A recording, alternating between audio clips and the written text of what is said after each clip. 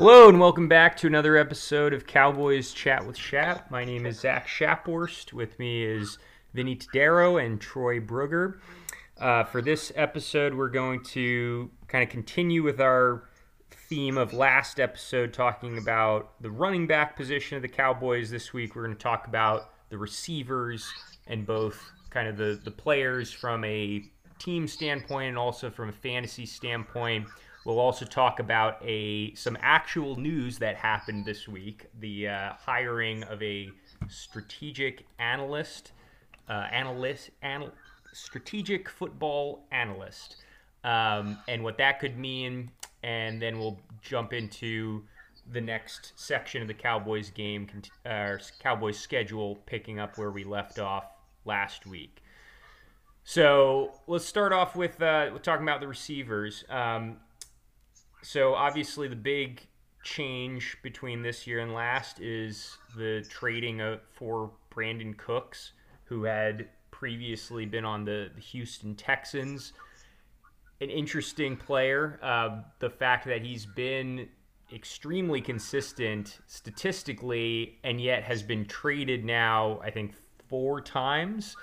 I wonder what the reason for that is. Yeah, it's interesting. But let's just start off with kind of what your thoughts are with this new Cowboys receiving core compared to last season, and what your expectations are for all of them. Me? Yeah, I'll start with you, Vinny. Well, I can only hope that Michael Gallup is fully healed and is back to 100% and is back to the old Michael Gallup, because he was a very good number 2 receiver. I don't think he was ever a number 1 receiver, at least not a quality number 1 guy. But he was a very good number 2 guy. So we can just hope that he's all healed up by now. And then if we extend that thought, we are going to scare ourselves, because we're going to think it took Michael Gallup all this time to come back. What about Tony Pollard and Terrence Steele and Jordan Lewis and Anthony Brown? Yeah. Well, Brown's not on the roster, but yeah, definitely the other. I know, but we need a backup outside corner. Don't try to put Kelvin Joseph out there again, or Nashon Wright. You might as well put me out there. Brandon Cooks, I think, was a good pickup, because he does give them that added dimension of being able to take the top off of a defense. Dak is pretty good at throwing the long ball. The offensive line is good at pass protecting and giving him time.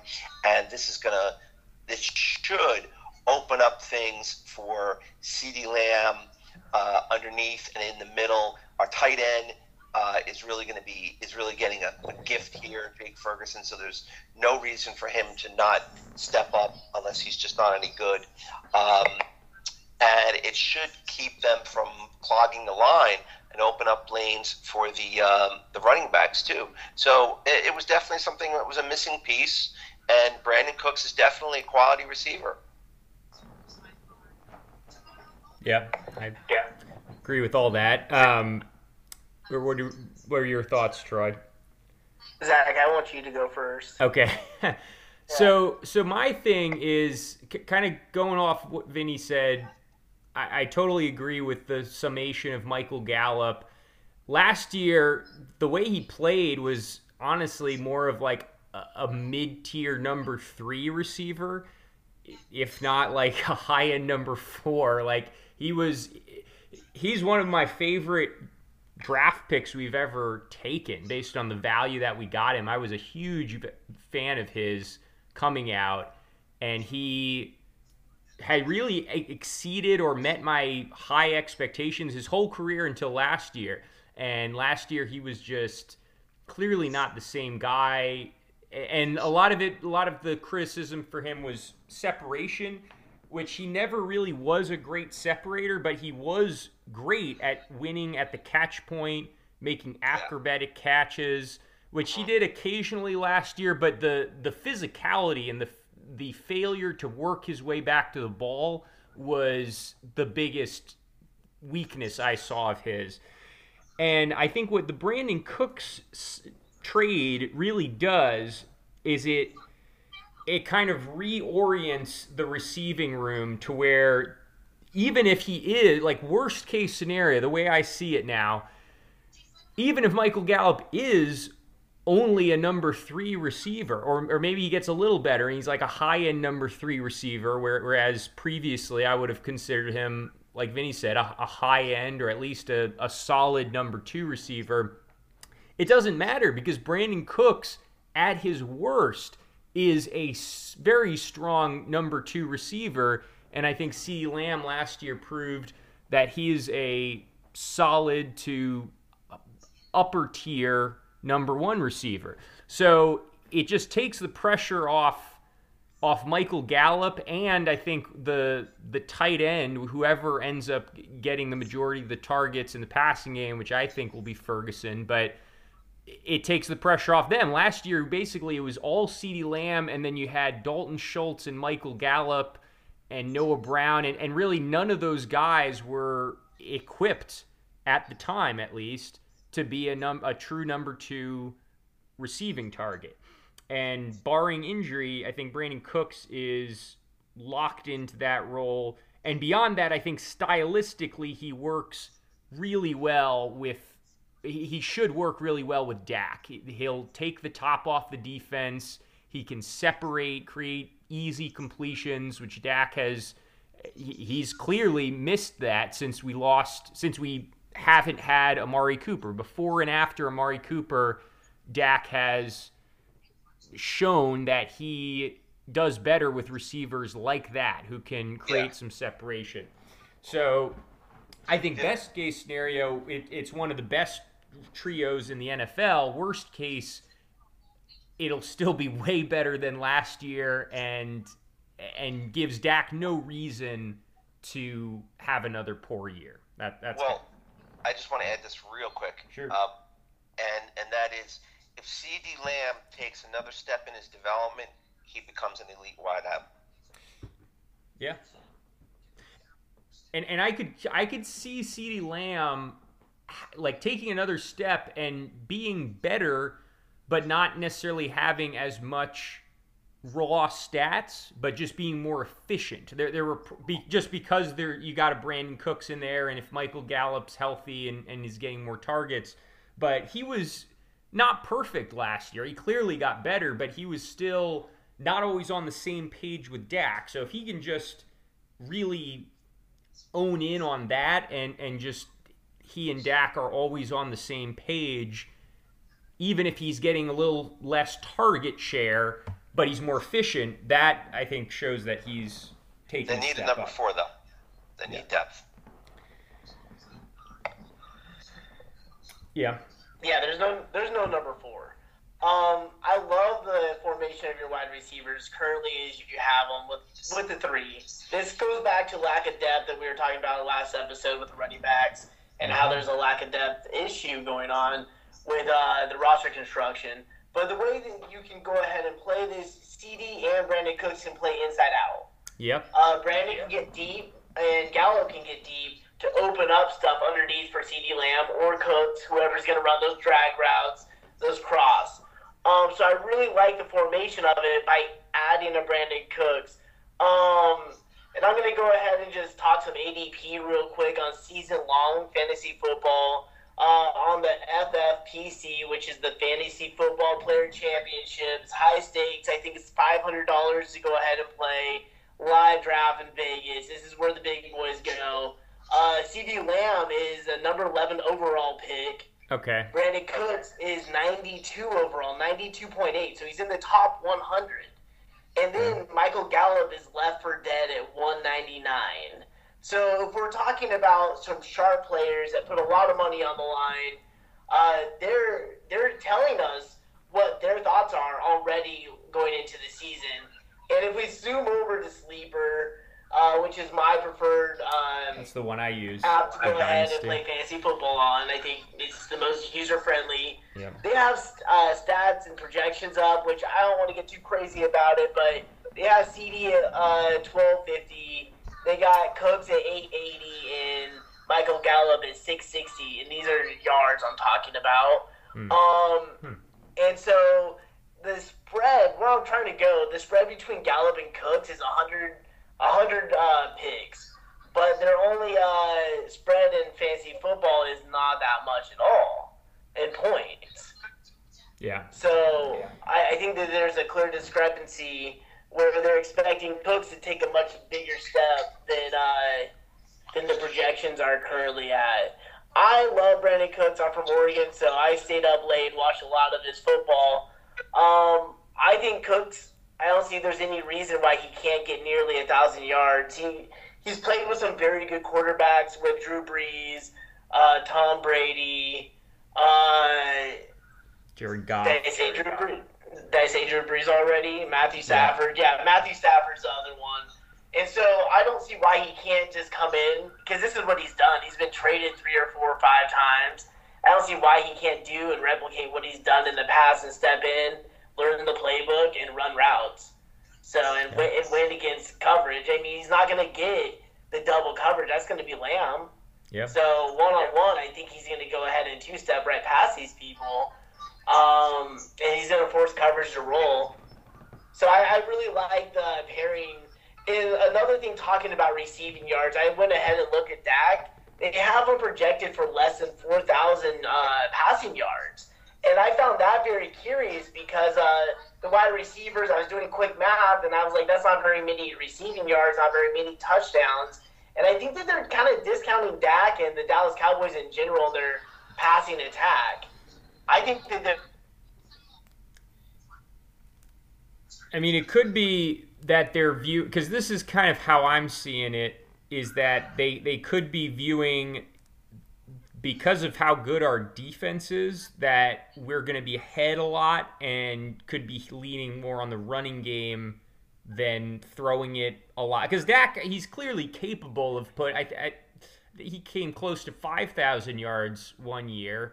I think in 2021 he was at 4,400, I want to say. So I think at his normal trajectory, I would say like mid 4,000s is probably what I would expect. But I think that's where I'm going with it. It's like the barometer of passing yards is 4,000 above or below, and that's like the cutoff point for just being a mediocre quarterback. You get over 4,000 yards, and you get over 35 touchdowns, and they don't have that as like as the benchmark median.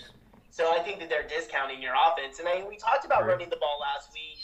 It's going to be difficult to run the ball because you don't have a lot of workhorse running backs to go ahead and take 20 carries and solve the game away. That is true. Another reason for that, the prediction that want to save on gear that rocks. Are these people taking Mike McCarthy at his word when he said he wants to run the ball instead of running up the scoreboard like Kellen Moore did? Are people believing that? I think that's a lie, but are people believing it? All right, so I love that you brought that up because going back to his time in Green Bay, I think I remember they lined up almost all the time in the same 3-wide set and did not change player personnel. They always lined up. I have to look this up. Maybe this is for next show. But I'm pretty sure they lined up with the same person in the slot, the same person on the left side, and the same person on the right side. And that was a criticism from the past wide receiver corps talking about the alignment of the offense and how it was so predictable. So maybe that's something we revisit. But that would be kind of what you're saying, like taking them at his word, and they're going to go ahead and just run the ball more. I think that is probably what's going on here. Yeah, it would definitely be against his typical offense if they, at least his old offense in Green Bay, if they were to go to a much more run-heavy offense. I want to jump into the next topic, but just to wrap things up on the receiver end, outside of the top 3, who I think we all agree is a solid trio, I do think that Jalen Tolbert should be the favorite and has a decent chance to contribute somewhat this year as the number 4 guy. Last year, I was pretty big into Simi Fehoko. I think I'm past the point of him. This is, I think, year 3 or 4 for him, and But here's my reasoning for Jalen Tolbert. I'm not gonna put a whole lot of stock into his the buzz in camp, because that doesn't mean a whole lot to me. But the fact that he was, and I compared him to Michael Gallup coming out, subconsciously or consciously, because he's a small school guy. He was, I thought, undervalued, and we got him probably a round earlier than I thought he deserved to be taken. But the difference is Michael Gallup played against Alabama.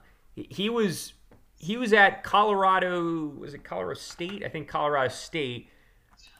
Not the same as Alabama A&M, where Jalen, like the difference in competition was not apples to apples in Michael Gallup to Jalen Tolbert. And even with Michael Gallup, his rookie season, he clearly got better. He didn't do a whole lot early in the year. He clearly got better as the season went on, and it definitely helped when we brought in Amari Cooper to where he didn't have to be the number one guy. Jalen Tolbert, I think there's a good chance that just a year and an off season in an NFL building, getting used to the playbook, the speed of the game, and not being asked to do a whole lot, relatively speaking. He's going to be the clear number 4 receiver at best. Maybe someone jumps him, but I think he, unless he really has, he's not really just not picking up the game. I think based on just a regular trajectory of a guy coming from a very small school, it would make sense that this is he takes a big step up this year. Vinny, you want to go ahead and build off of that? You have any thoughts on Jalen Tolbert? Thoughts on Jalen Tolbert. Jalen Tolbert pissed me off because it made me look bad. I liked him coming out in the draft. I thought he was going to have an immediate impact. I didn't think it was going to be huge, but I thought he'd have an immediate impact. I really don't have an opinion as to whether he's going to be a receiver in this league. All I can say is that I hope he is, because we invested a third-round draft pick and there's nobody else there. But I wouldn't be surprised to see us during training camp, not during training camp, but during the preseason or early in the season, bringing in somebody from the outside, whether it be a free agent or a trade. I don't think Jalen Tolbert has what it takes to be a number 4 receiver. I think he went to a fake college in South Alabama. I don't think that's a real school. That's a school you go to when you can't make it anywhere else. I actually had a mortgage client who went to South Alabama A&M, and I mentioned Jalen Tolbert, and apparently he was like the hero of that campus. So I got to push back a little on. So it's a real place. Yeah, it's definitely a real place. You have a real client. How legit? You saw a real place, and you're the hero. It's not. It's real. It's not. Statue of him. It's not like Trump University. It's a real thing. Okay. So Jalen Tolbert, I don't think he has what it takes to play in the NFL. He's 24 and a half years old when the season kicks off. He had every opportunity to play last year. He couldn't get on the field. He couldn't be on the starting 53. And I think what really hurts him is he couldn't even play special teams. They probably would have loved him to play special teams just so he could be on the roster to go ahead and be the 3, 4, 5 on any given Sunday, and he couldn't do it. So I think that ship sailed. I think sometimes you just got to cut bait and just move on. I don't see it happening. His best comparable is an undrafted player that we all famously know on Player Profiler is Adam Thielen. I think Adam Thielen would be like an absolute dream of his. Yeah. He probably has a poster of him in his fucking room and prays to him every night, but I don't think it's happening. Sorry. Not sorry. Oh, lastly, before we move on, I just want to... So are we all in agreement it goes CeeDee Lamb, Brandon Cooks, Michael Gallup, or does somebody think Michael Gallup is the number 2?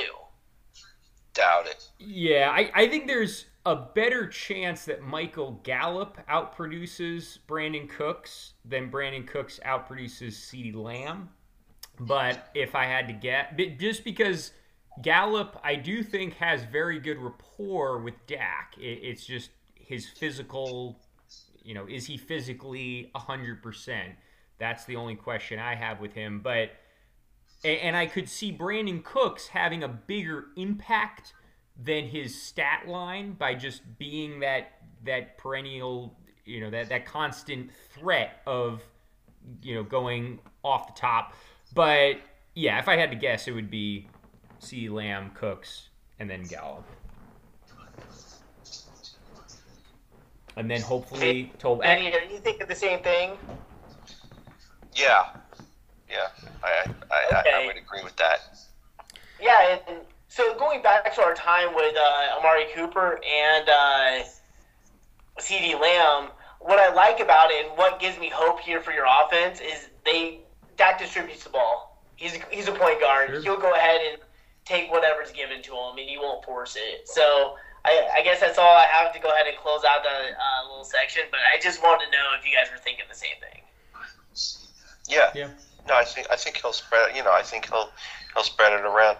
But I think he'll go with the guy who's getting open for him. Because he doesn't seem to like to make those tight window throws. Yeah. Certainly hurt him last year. Yep. Yeah. I wanted to talk a little bit about this new hire the Cowboys made this week. I'm very looped into the Dallas Cowboy analytics community, and they were very excited about this. The hiring of Sarah Mallepalle, and she comes from the Baltimore Ravens. And from reading up on her a little bit, and there's a 50-minute video that where she was part of this analytics panel, which I haven't seen entirely. I probably will at some point, but one of her bigger things, and this kind of goes back to our conversation last week, she said that one of her biggest changes, and I would like to, not on this show, but at some point I would like to do a show on changed opinions or changed analytical views over time, because I certainly have quite a few. There's a few that I've maintained that I've, since I learned about them, I'm like still pretty much in the same boat I was initially, but quite a few have changed. And the one that she mentions is the view that basically the running backs don't matter argument she has turned around on, where initially she felt, all running backs, just plug in any replacement running back behind a great O-line. I don't remember anybody saying that. That's a straw man. Yeah, that's what she did believe, and now she's turned around to the belief that top running backs can make a difference, essentially, which I think it's clearly, it's for her. It's clearly been shown. I'm taking over the whole team. Yeah.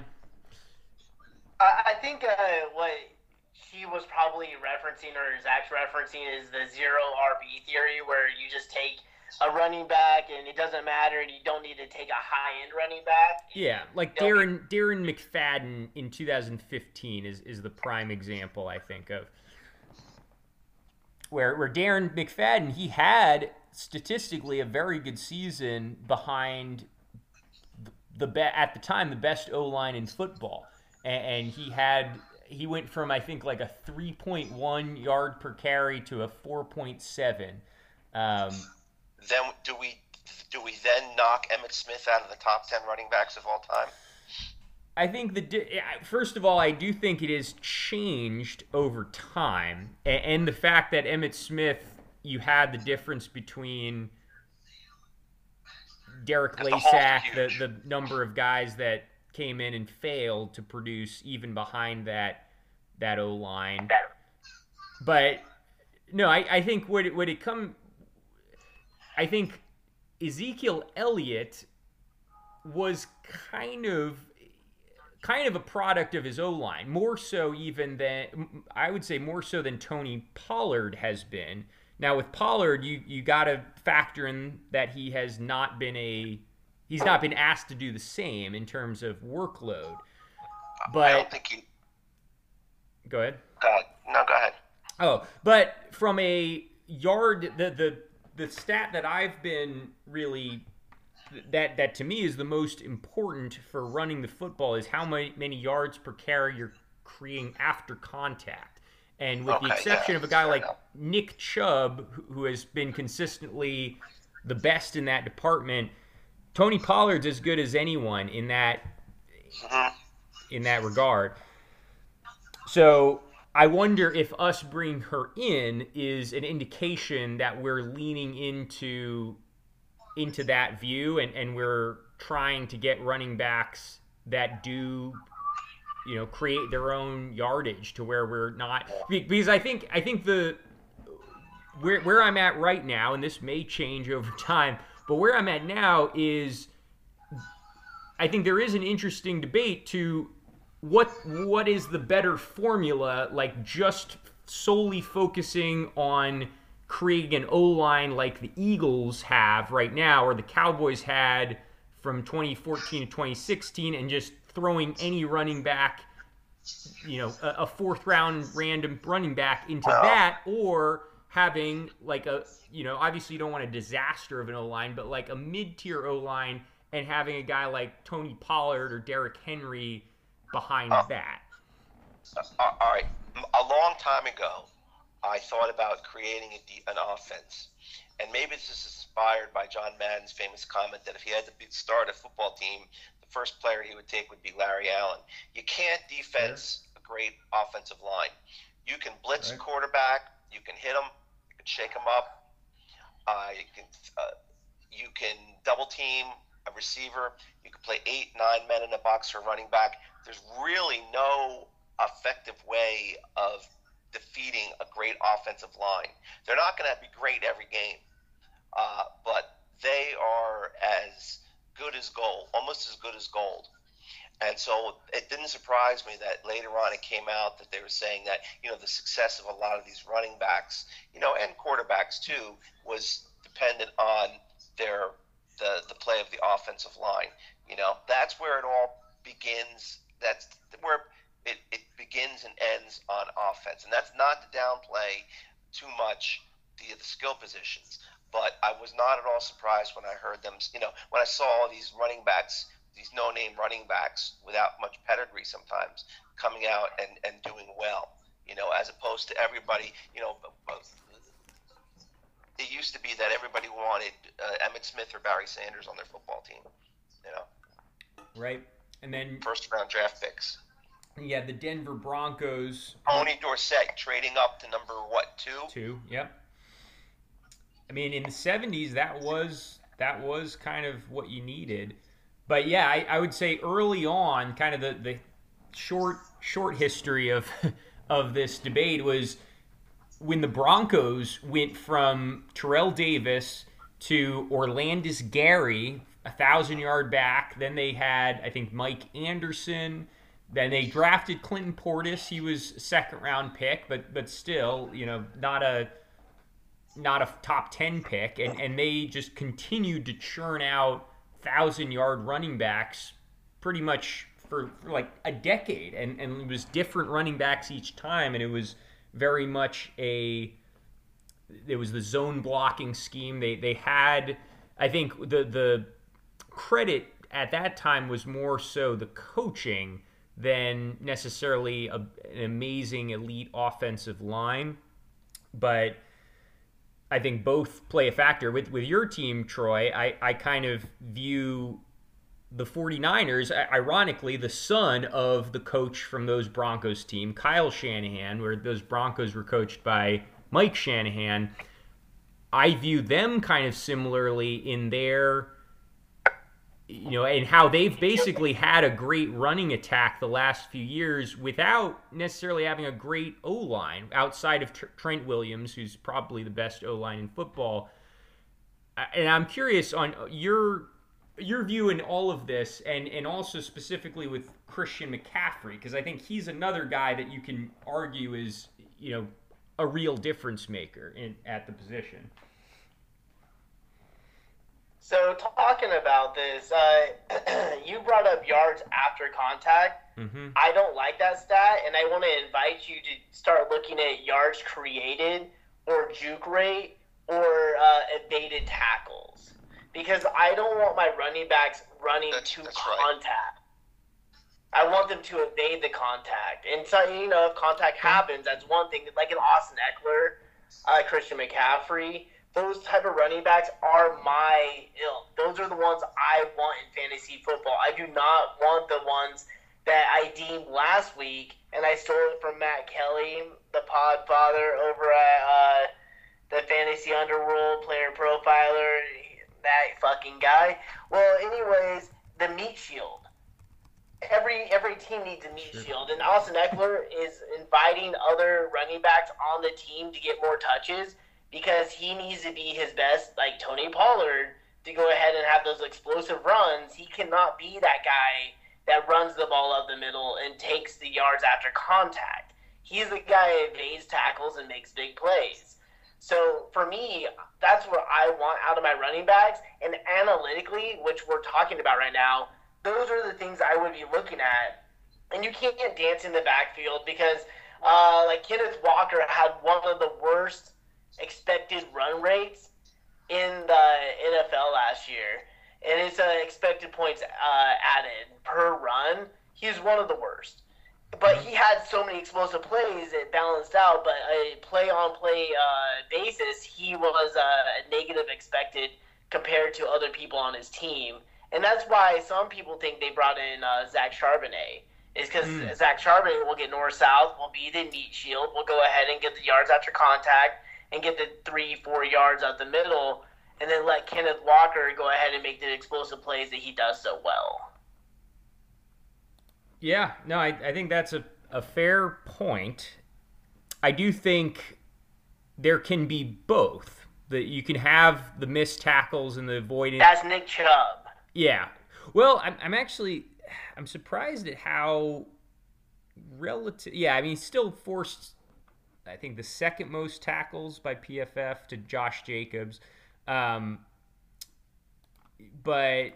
yeah, whereas Pollard, where does he rank? He's 10th on fewer carries. But yeah, I mean, no, go ahead, Vinny.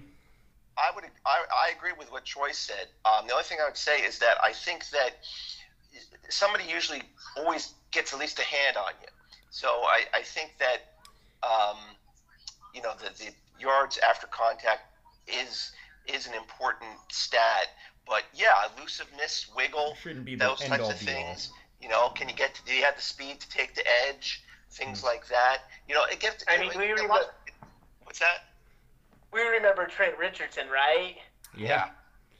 Yeah, he was a yard after contact king because all he did was run right into you. Yeah. Well, did he go down though? No. Yes, he did.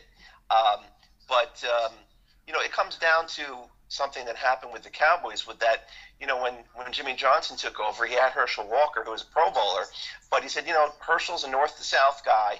That's not what I want. I want somebody who can wiggle, who can juke, who can leave people, coming out of their cleats. And that's why he went with Emmitt Smith, and he made the right decision there. Herschel Walker didn't have much of a career after he left Dallas. Part of that was because I think Jimmy could see that he was already starting to wear down, having been that kind of powerful north-south guy, with speed, but north-south breaking tackles. Whereas Jimmy wanted somebody who had wiggle. He felt that was more important, and so I guess one thing you got to take into consideration too is lifespan. The wiggler is generally going to have, who doesn't get touched, is generally going to have more of a lifespan than the guy, who's running over people. Although Jerome Bettis played for a long time, Derrick Henry seems like he is. How's he doing? Yeah, I do think Derrick Henry will wear down in the next couple seasons, but who knows? He's definitely a prime example of one of those running backs who in any scenario is going to be successful. Those are the few guys out there that I think it is worth paying a decent chunk of change to. Most guys I would not give a second contract to. I would just go to a rookie option. But I will say, to me, Ezekiel Elliott is the prime example of what you're talking about, Troy, with the meat grinder. Ezekiel Elliott, even in his prime, his rookie season, he was never particularly elusive. I think he was more explosive back then and had better straight line speed. If he got to the second level, there was a much higher chance he could take it to the house. But he was a guy that has, I think, for his entire career, not really outside of like hurdling, that's kind of his move to avoid contact. He's not one to really avoid contact. He likes to, run into guys, and he's very good to his credit. Yeah, he's very good at fighting for an extra couple yards, but I don't know where the source of juke rate that you mentioned as a statistic, but I'd be curious to know Zeke compared to Pollard, because to me, Pollard is far more elusive, and the yards after contact per attempt supports that. So I'd be curious to see what the juke rate looks like for those two as well. I think you could just watch a running back and get a pretty good idea of how good he is. Yeah, you can. But I always like to find, if possible, I like to find a stat that backs it up. So player profiler, the juke rate for Tony Pollard is number 29 in the NFL, and the juke rate for Ezekiel Elliott is 48. That was what Player Profiler has him rated. I would expect Pollard to be higher than that. Yes, I would too. We could go season over season and dig a little deeper. Evaded tackles, Pollard's number 19. Breakaway run rate is number 4. Yeah, and breakaway runs, he's number 3 with 17. And if you're looking at Ezekiel Elliott, on breakaway run rate, he's number 41, and breakaway runs number 24. He's just not getting down the field with all those touches. He's not. I mean, that makes sense. And I think with the analytics hope by bringing this person in is that they can go ahead and expand on the Tony Pollards and discard the Ezekiel Elliott's, because Ezekiel Elliott's, when they see contact and when they do get hit and they're readily available to get hit, they're more injury prone, they're more acceptable to injuries. Right. I don't want to say injury prone, they're more acceptable to injuries.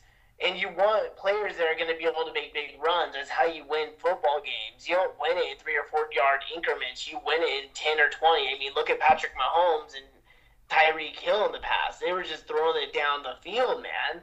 That's how you make big points. And I know fantasy football, that's great, but you want big explosive plays to go ahead and turn the field. Yeah, I think that's one of the big kind of shifts in the analytics community, has been the value of being able to, and those two metrics you mentioned, the breakaway run rate and the breakaway runs, that's what Pollard is so good at, and that's truly valuable in today's NFL, because I think that this is probably the biggest difference in today's NFL versus 20, 30 years ago. 23 years ago, you had Eddie George, who had a season with 400 carries and like 1,500 yards, and that was considered a great season, 3.7 yards per carry. Today, that would be, you'd be run off the field by week 8. You'd be putting in someone else. Like, you just can't win. Yeah, right. You just can't win with that lack of efficiency because of how good the passing game is now.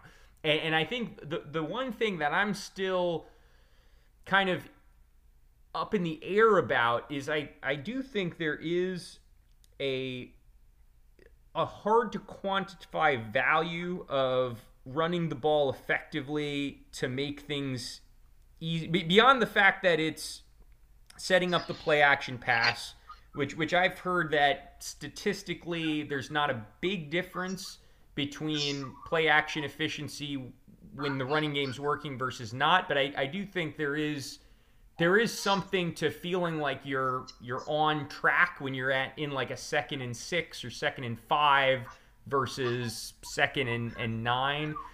But really the quantifiable parts of the running game that have clearly shown to be important are that breakaway, run weight, the ability to kind of create your own yardage and potentially explosive plays, and that's where Pollard is. That's why Zeke Elliott doesn't have a job. Exactly.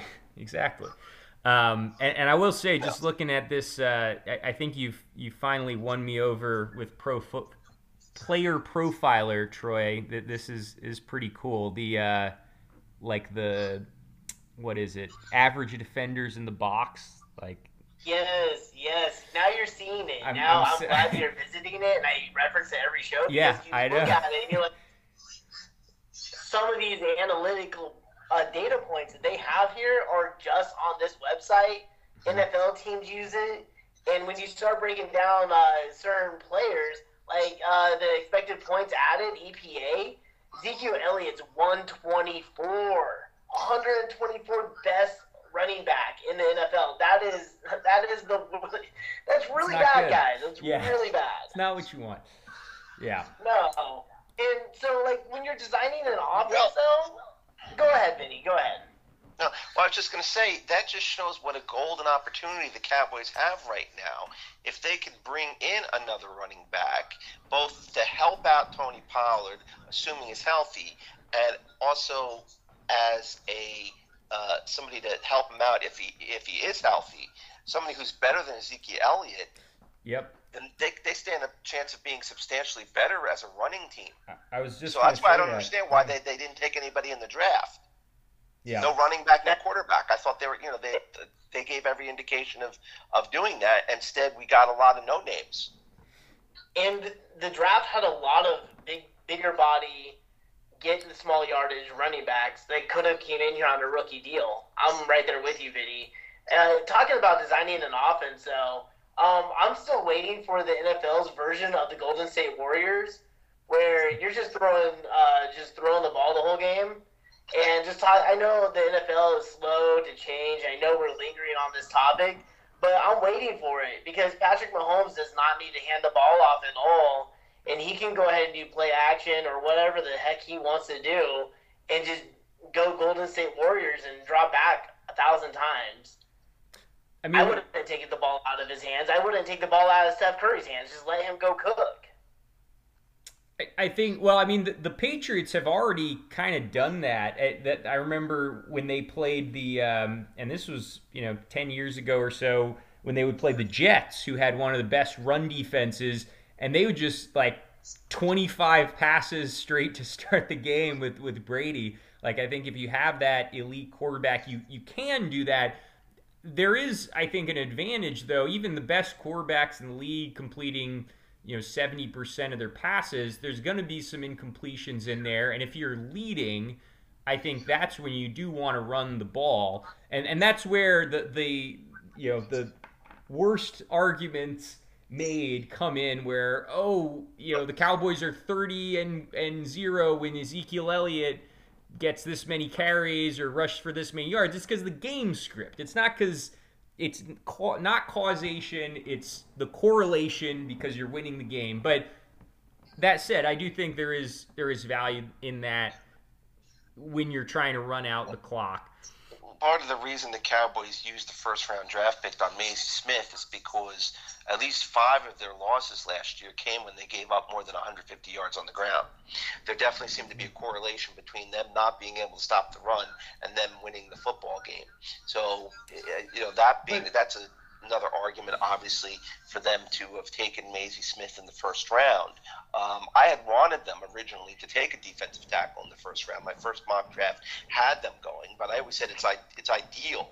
I start off with an ideal of, who I want in which round based on what I feel is the higher need. And then I eventually took defensive tackle out of the first round. I didn't think there would be anybody worth taking at that point.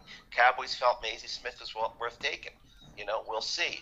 I kind of like him, but I'm not completely sold on him. Well, but it fills a need. Certainly fills a need. Yeah.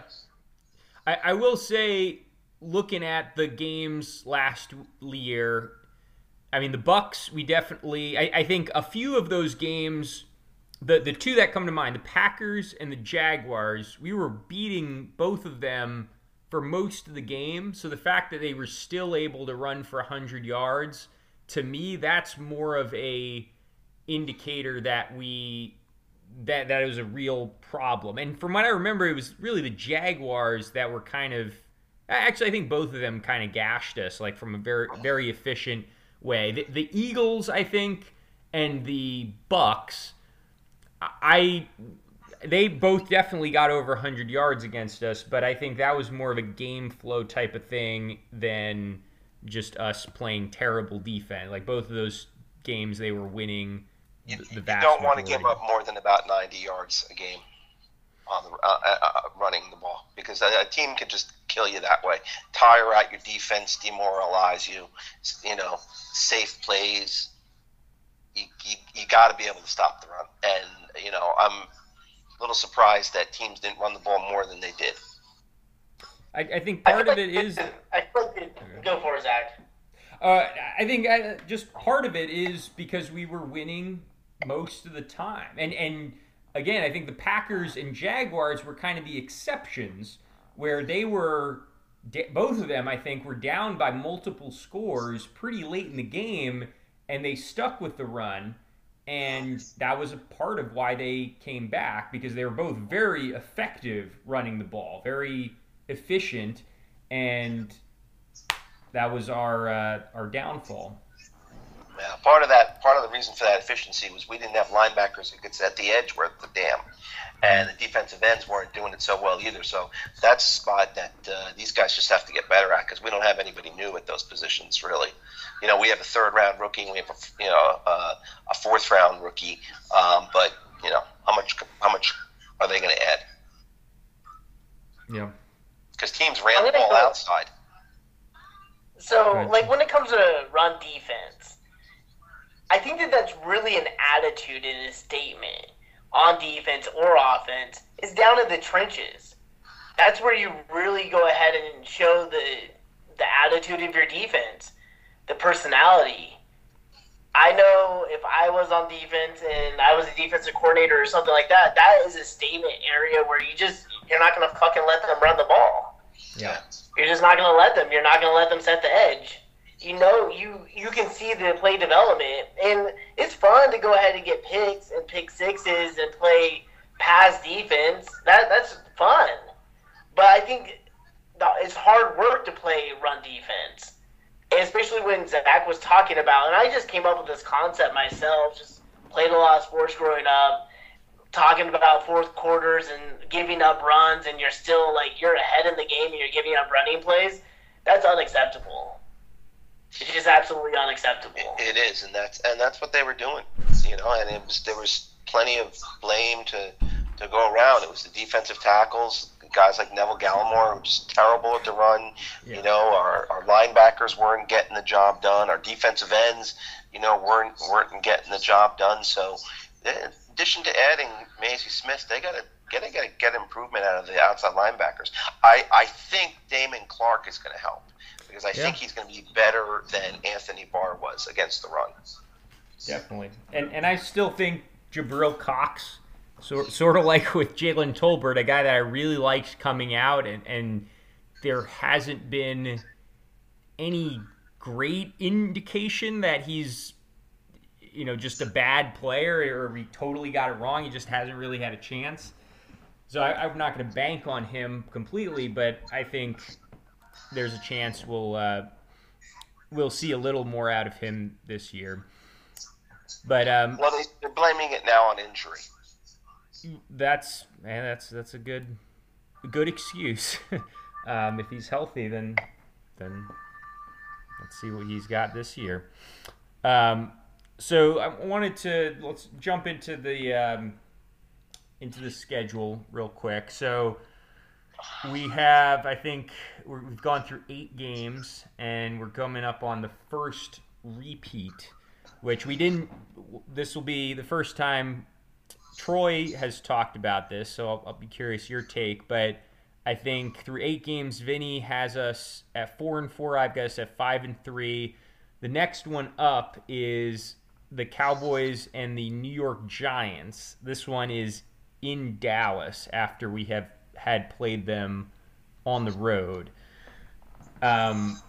What are your thoughts of the Giants, Troy, and how do you think the Cowboys would stand up against them? I was listening to a couple podcasts this week, and they were saying the Giants are not quite a playoff contender. And they were saying Dallas is. And talking last week, I was tuning the horn for the Giants quite a bit, and it really comes down to Dable, the head coach for the Giants. Huge fan of his. I was not a fan last year. I think social media and the coaching hire and how he came into the facility with the truck and they did the whole shebang. I was like, this is not the type of culture I'd want to go ahead and be having. But maybe as the Giants media team, they were trying to gas it up and trying to make a big deal out of it. I don't know. But initially last year, I was not a fan of the hire just because of the way they went ahead and ran the social media and the PR side of things. I get it. It's New York. I know Eddie Rivera. He's all about his Giants. I lost a lot of money the year the Giants beat the Patriots in the Super Bowl because the Giants got hot at the end of the season. I just kept on giving my money to Eddie. So he scarred me for life on betting. But back to the Giants. I'm a fan. I'm in. I was a hater, like I said, at the start of last season, so I watched them a lot, and they progressively got better. Daniel Jones, I thought, had some of the worst pocket awareness in the NFL. He was a sack fumble machine, and all of that got turned around last year. So I had to take a step back halfway through the season and start reevaluating what I thought of the Giants. And I don't think that they have all the pieces in place right now. But they're going in a direction where they're going to start challenging for this division, not the Eagles, but they're going to be challenging the Cowboys. I really believe so. Because I don't know if the Cowboys have the right head coach. I don't know if they have the right depth at running back and wide receiver. I don't know if they're going in the right direction with their offensive line. So I just see a lot of opportunities for the Giants to step in here and start challenging for that spot when they honestly shouldn't even be in the conversation. Yeah, I will say I definitely think that the Giants have the better head coach. I think very highly of Brian Dable. And I totally missed his entrance to the team, but I know how quickly Josh Allen progressed under his offense, and the fact that he turned that team into an 8-win team somehow was, pretty remarkable.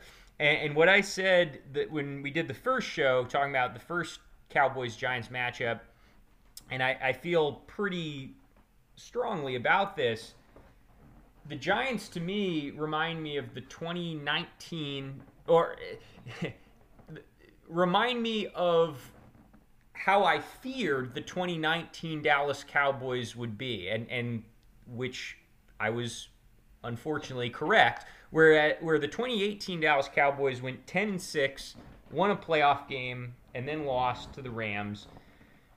But they won in an unsustainable way. I think they went 8-2 in one-score games that year. And this is one, I'll kind of spoil my future idea for a show where I talk about analytical trends that I've come around towards or certain ones that I've stayed with. The one team's performance in one-score games, that is a analytical trend that I have followed for many years, and I still feel very strongly about. And basically, it's just that unless the fundamentals of the team are like dramatically different, and the example that's a perfect one is the 2011 Denver Broncos went like 7-1 in one-score games. And the next year, but they had Tim Tebow at quarterback. The next year they had Peyton Manning, and they won 13 games because you're going from the worst quarterback to the best. But outside of something dramatic like that, if you're going to have a bunch of close score games one year, it's going to regress to the mean. And you're talking about the Minnesota Vikings from 2022. The Minnesota Vikings and the New York Giants. Both of them will regress to the mean. And I think the New York Giants specifically, because the Minnesota Vikings, I think, got worse this offseason.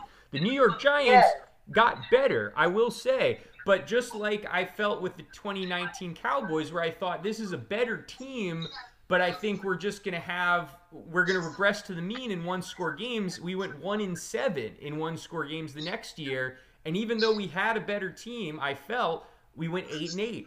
I could see this New York Giants team winning 8 or maybe 9 games with a better team, and with looking at like the point differential, I think they'll be much better. I think they are a better team, but I don't think the record is necessarily going to reflect that majorly because of how they won last year. I think the Giants are very much a true elite number one receiver away from being in the real contender conversation. Because that's when the rubber hits the road for Daniel Jones. They've already paid him like they think he's capable of being, whatever tier you want to call, a top quarterback. I don't know if he is. I think...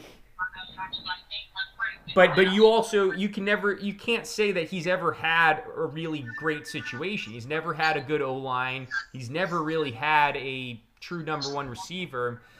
So true, they got him a tight end though. They did get him a tight end. They'll have better receivers. They got him Jalen Hyatt, and maybe, who knows, maybe Jalen Hyatt has a great season, but I think most likely not. They're most likely still going to be with a team with a tight end who, if healthy, is an elite receiving tight end, no question, but has not been healthy for the past few years, and a bunch of receivers that really should be number 2s and number 3s, and like not even high-end number. Like Michael Gallup, if healthy, is the number 1 receiver on that team. So that's how I view the Giants. I think because Isaiah Hodgins is better than Michael Gallup. At his peak, I think Gallup is better. I think Gallup last year, Hodgins was better than Gallup last year for sure. But no, I could definitely see the Giants stealing one of these games because I do think so highly of Brian Daboll, and like I said, I do think they'll be a fundamentally better team next year. But I feel very strongly that we'll end up with more wins than they do. And I think we should win both games. I think we'll be favored in both games. So with this one being at home, I would feel even more confident in that one. I'll take the Giants here. Okay. What do you think? So we're taking the Giants. I just want to say this real quick before, Vinny, you go. Talking about Daniel Jones and his contract, it's really a 2-year contract because year 3, 2025, he can get cut. It'd be $18 million in dead money, but savings of 21. But year 4, 2026, he's going to be a dead cap of 9 and a savings of almost 50. And that's the only year where his base salary is $46 million. Every other year is $9.5 million, $35 million, $30 million. So he's not really getting paid that much money. Yeah. And for a quarterback, $18 million in dead cap is like nothing. That's what Dak's dead cap would be when we get into the void years, which are not even actual years on his contract. So, yeah, that's a pretty favorable. I mean, basically, you're paying him a lot of money for sure his second year of the contract, and that's really it. Yeah, I don't think the Giants did enough this offseason, especially at the wide receiver position, to position themselves as a 11 or 12 win team. Yeah, I think they'll be around a 9 win team. I agree. Let's. And I'm always confused. I'm always confused when teams do that though, because the opportunity is clearly there. I mean, DeAndre Hopkins. Why would you not bring in quality wide receivers if you're looking to go ahead and make the next step? They overrate their own talent. There are a lot of coaches out there who think they can polish a turd. That Or is true. they either overrate what they have, which is what the Dallas Cowboys do, or they think they can polish a turd. I just don't know what turd they're polishing there over in the Giants. Whoever they had called, they're calling a receiver. They let the one guy go, and he seemed like he was pretty good. Tony. Kadarius Toney, yeah. Yeah, I think he's a headache in the locker room. Some people can't manage those personalities, and then they get black sheep, and then they just get moved. I have a good friend where that happened to, and he was a wrestler. And there's a lot of negativity about him, but he was a great guy, but he's had a big personality. Well, I'll tell you what, though, if they don't get some receivers for Daniel Jones and some protection, he's going to be hurt. He can't keep running the ball like he is. Yeah, I agree with that. And I think they will have a better O-line. That they got my boy, John Michael Schmitz, who I you love him. Fucking wanted he so better bad. Succeed. But, yeah, I think they're slowly becoming like at least a semi-competent O-line. They got Andrew Thomas, who's one of the best left tackles in football, I think, now at this point. And I think Schmitz will be immediately better than anyone they've had in years at that position. So, but it's just receiver. Who's up next? So yeah, let's wrap up with this one. So we've got the Panthers. This one is in Carolina. Oh, it's an easy one. Yeah.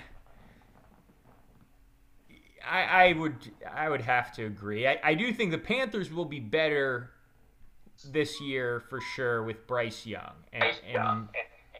But the Panthers. Let's just cut to the case. Yeah, we all are gonna say the Cowboys are gonna beat the Panthers. Yeah. Right.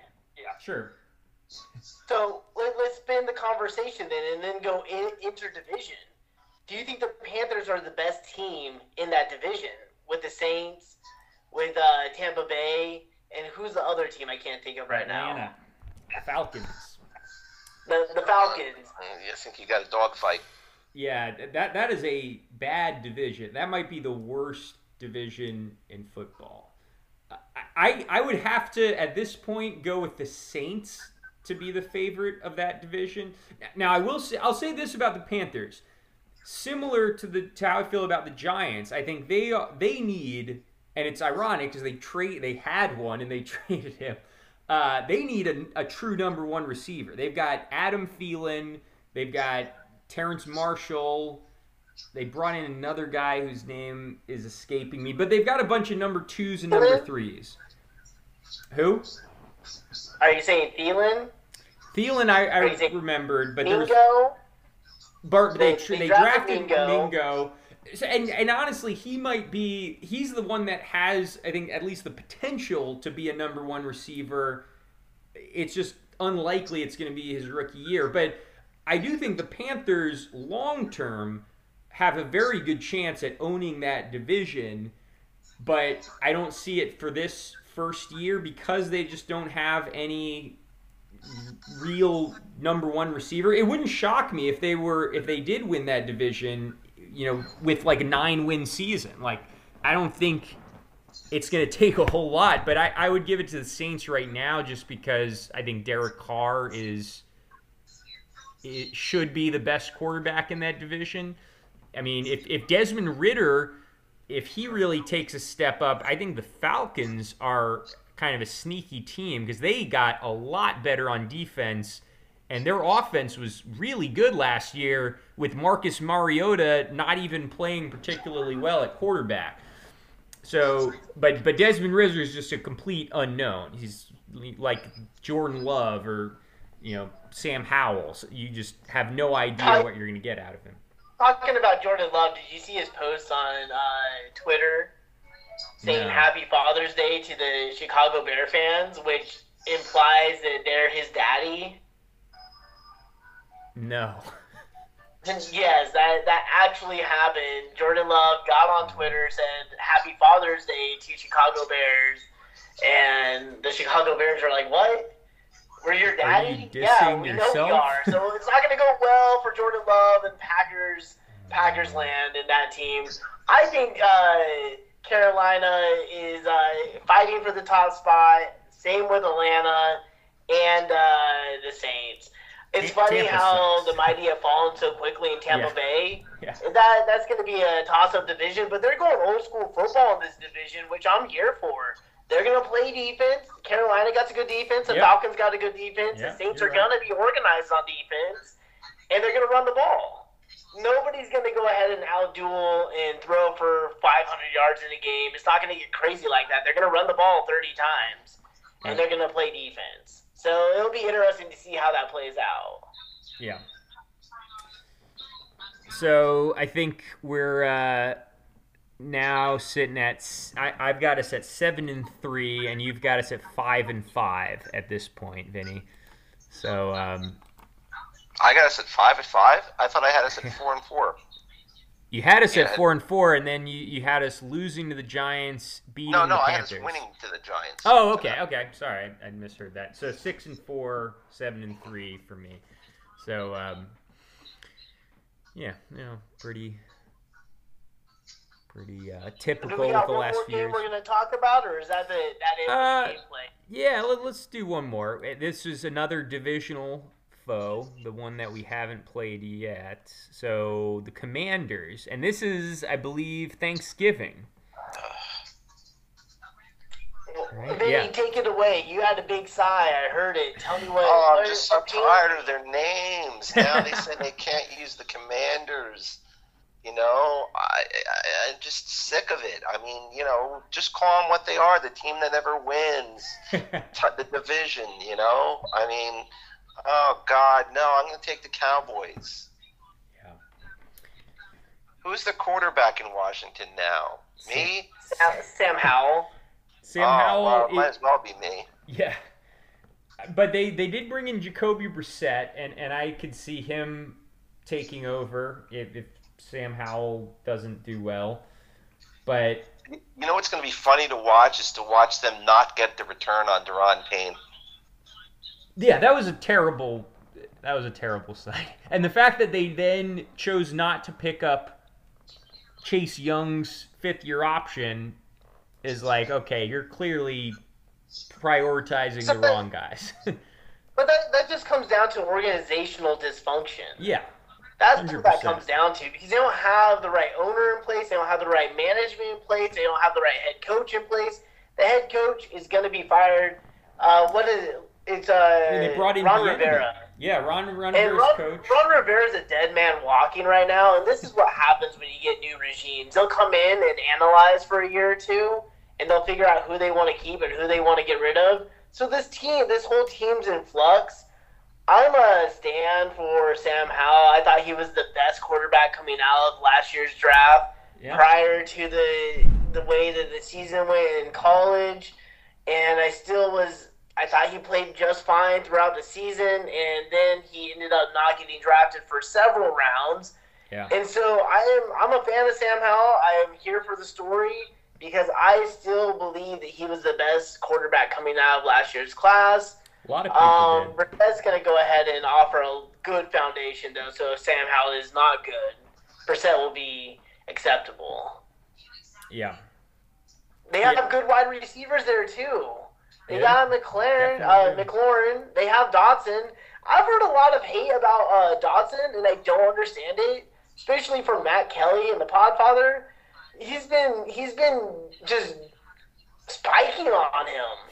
And I'm like, Jahan Dotson, all he did was garner targets, and targets are earned, and score touchdowns. I don't know what else you want from the kid. Yeah, and he had a very productive rookie season, and a lot of people didn't like him. Okay, that was, for some reason I thought he did a little more than that, but a lot of people thought he was overdrafted. He was injured, and so when he he was missed injured, 5 games. he obviously didn't play. But when he played, he scored almost a touchdown a game. Yeah, I think it's the combination. I wasn't big on Jahan Dotson coming out his rookie year, and I thought it was very questionable that Washington football team took him when they took him, and I did not draft him in any rookie drafts.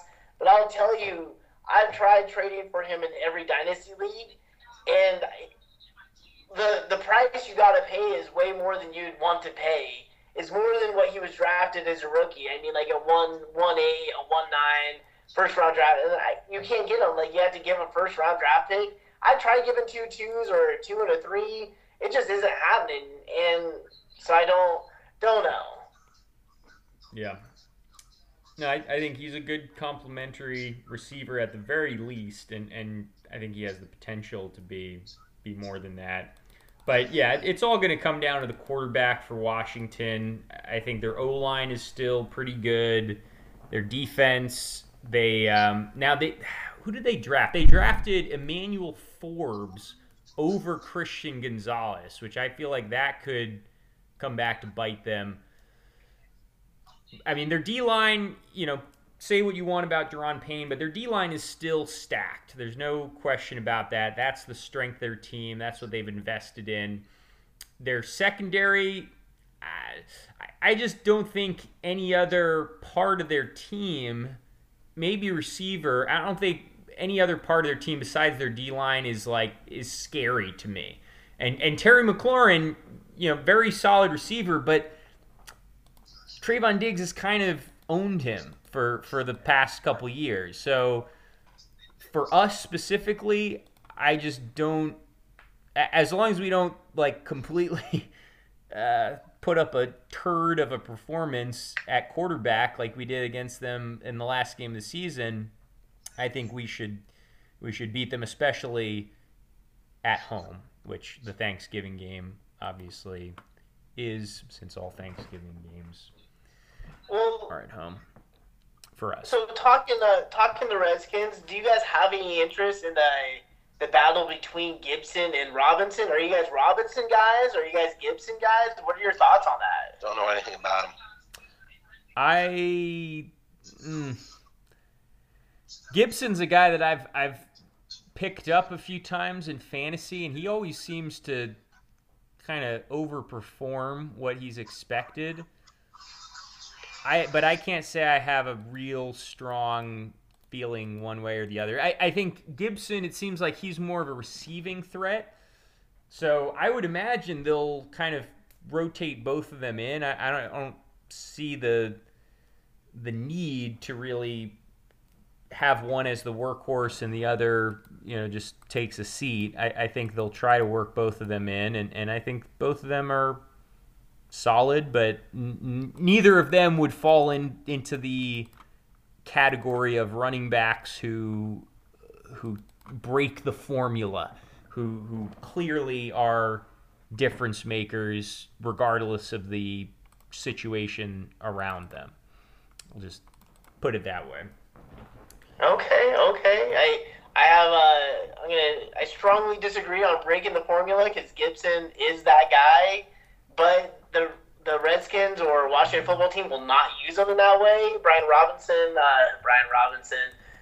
he got shot on the leg prior to the season, and still They gave him the ball way more than Gibson down the stretch. And Gibson's the spark athlete. He's 6'2", 220. He's a receiver in college. He's caught 40 balls a year, and they just refuse to make him the workhorse, which will never make sense to me. And then they draft Brian Robinson, which is a slow version of – he's just a plodding running back. He's like Ezekiel Elliott.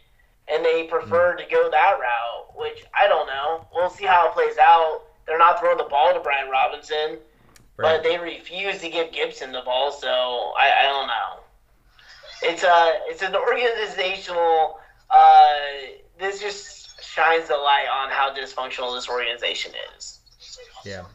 I mean, neither of them was particularly efficient running the ball last year, but Gibson clearly the better receiver. Yeah. But I think that'll. So who are you guys picking in Cowboys versus Washington? Cowboys. Yeah. Easily Cowboys. Yeah, me too. Yeah. So, all right. Well, I think that'll. So I think I've got us at 8-3 after Thanksgiving. Vinny's got us 7-4. So I think that'll do it for this week. But we will be back next week to talk some more about the schedule and probably break down another position group, or if there's any news, break that down as well. But thanks all for tuning into this one, and we'll see you next time.